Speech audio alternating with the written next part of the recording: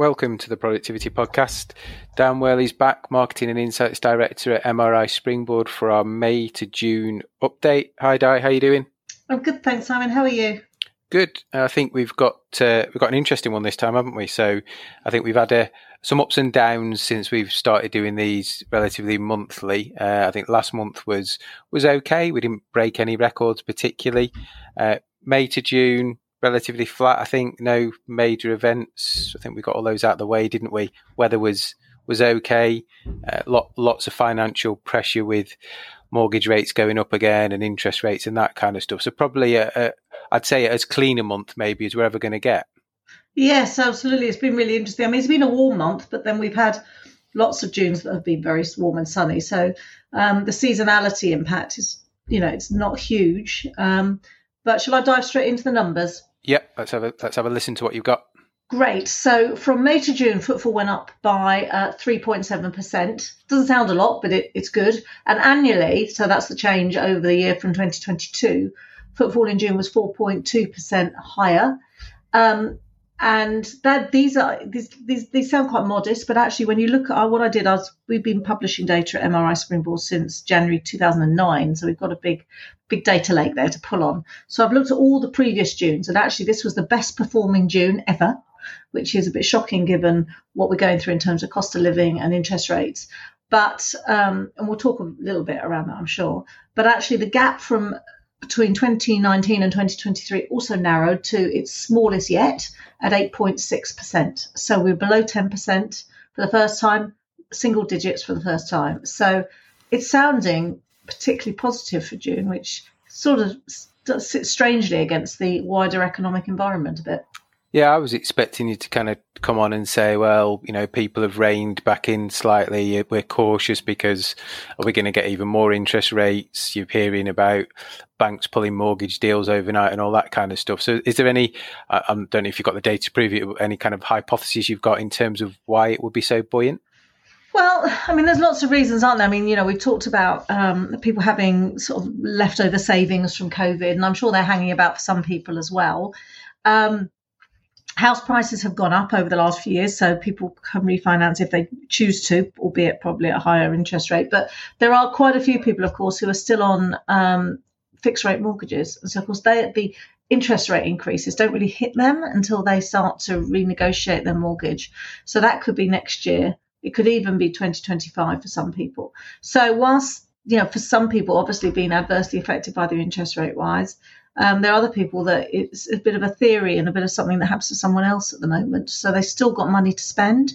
And I think that's what we're seeing right now. So that may mean, well, depending on where interest rates are next year or the year after, there's a potential sting in this tail if they're still high and people are jumping from 1-2% up to 5 or 6%, or actually if that inflationary pressures come down, we're back to those 1-2%. They've almost been, because they've been locked in, they've missed the spike, if that makes sense. Yeah, I mean, that's absolutely right. I'm always nervous about the thing that whether interest rates come down as quickly as they go up, because it's a bit like fuel prices. That never seems to happen, does it really? But and the soundings out there have been that we're going to have a sort of a generally higher interest rate era for a while than we have had for the past few years. But yes, certainly, I think things will start to rebalance. We probably will see a bit of a hit to Footfall towards sort of latter part of the autumn. Things tend to dip off in September anyway, as all the kids go back to school and we settle in and bunker down and wait for Christmas. But at the moment, it's looking scary positive, but also that goes back to the government's fear about the high core inflation rate. So in some ways, this is great because obviously it's good for retail. In other ways, you can sort of see more interest rate rises coming over the horizon because of things like this, the fact these sorts of numbers. And of course, the government do pick up on our numbers and they do use them. So they will pick up on these numbers too. That's good. And we saw that kind of shift back towards weekends. Talked about kind of being predicated from work from home. Is that still coming through in the numbers? It is. We're still seeing a bigger jump from last year during the weekends and during weekdays. Not helped, of course, by the rail strikes. Yeah. Anyone who works in an office keeps an eagle eye out for when they're going to occur, and just sits at home and works at home, because we can do that now, can't we? So we're still seeing this bigger uplift during the weekend. We're also seeing at the same time a smaller gap from 2019 at the weekend in high streets. In June, the gap between 2019 and 2023 at the weekend was only 5.8% versus 11.4% during weekdays. So there is this big gap, and that is then playing into the overall results. And we've also seen, actually, in June, a better performance in the evening, so post 5 p.m, because it's lighter and warmer. And that was a better performance than daytime. Both rose, but it was a greater rise post 5 p.m, as people clearly went out and enjoyed the warm sunny weather into the evenings in the month.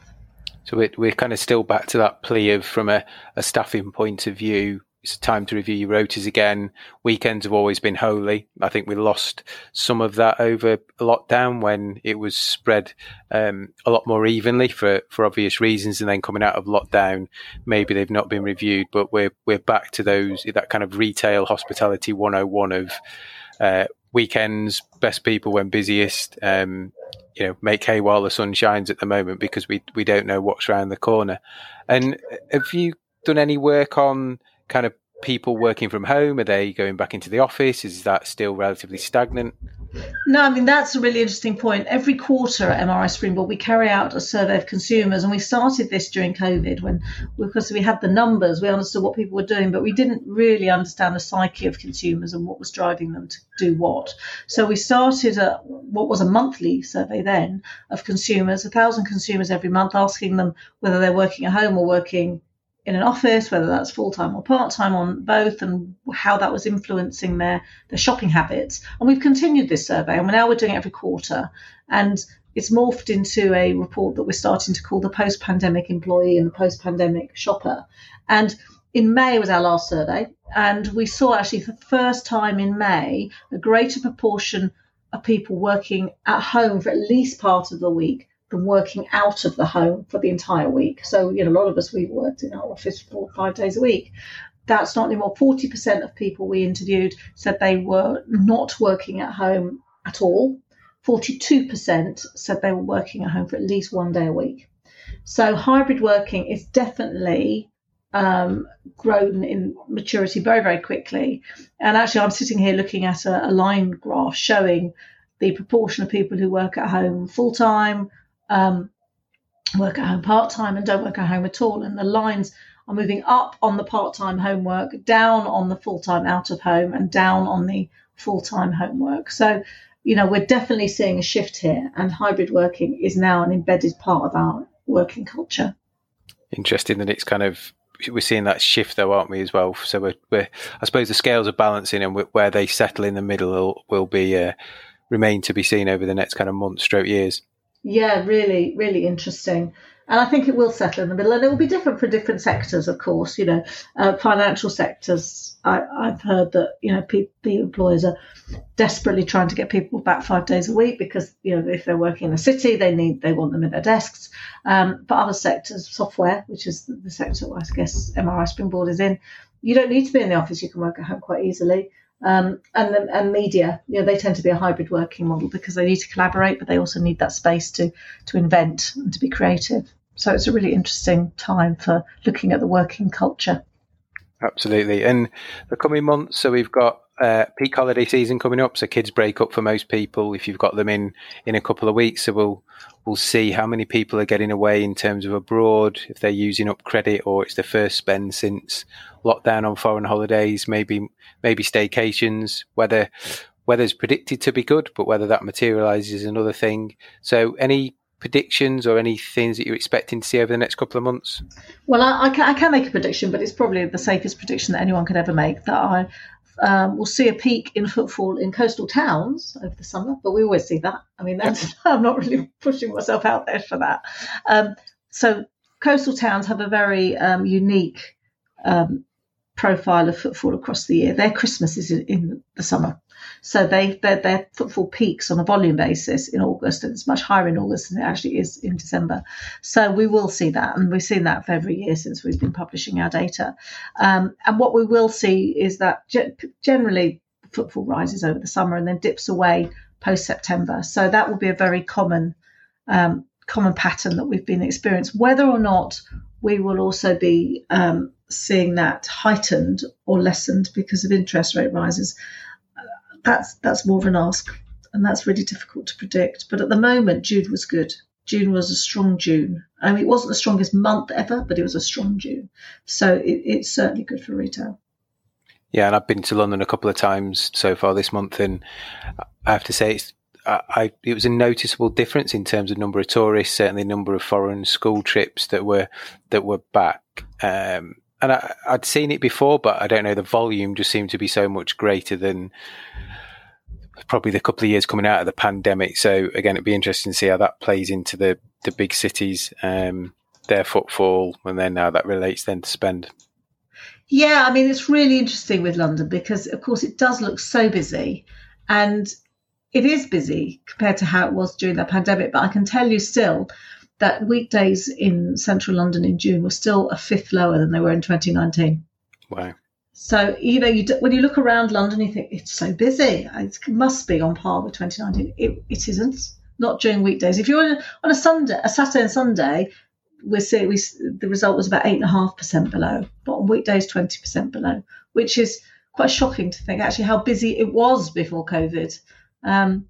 But coastal towns, for example, weekends 10.5% below 2019. So, the gap is around about half of that in central London.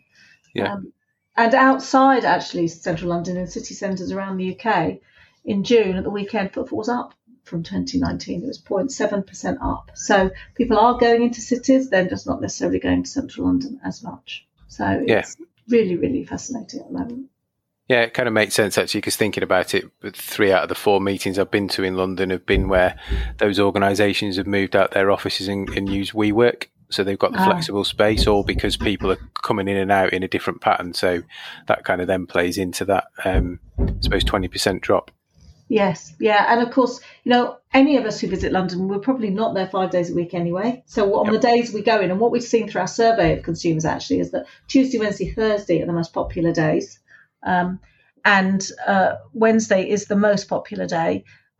So it will seem really busy on a Wednesday, really, really busy. If you're in on a Friday, far less busy. That's the least popular day of the week. And I know from our office in the City of London, you go in on a Monday and there's myself and the cleaner and the receptionist. There aren't very many people at all.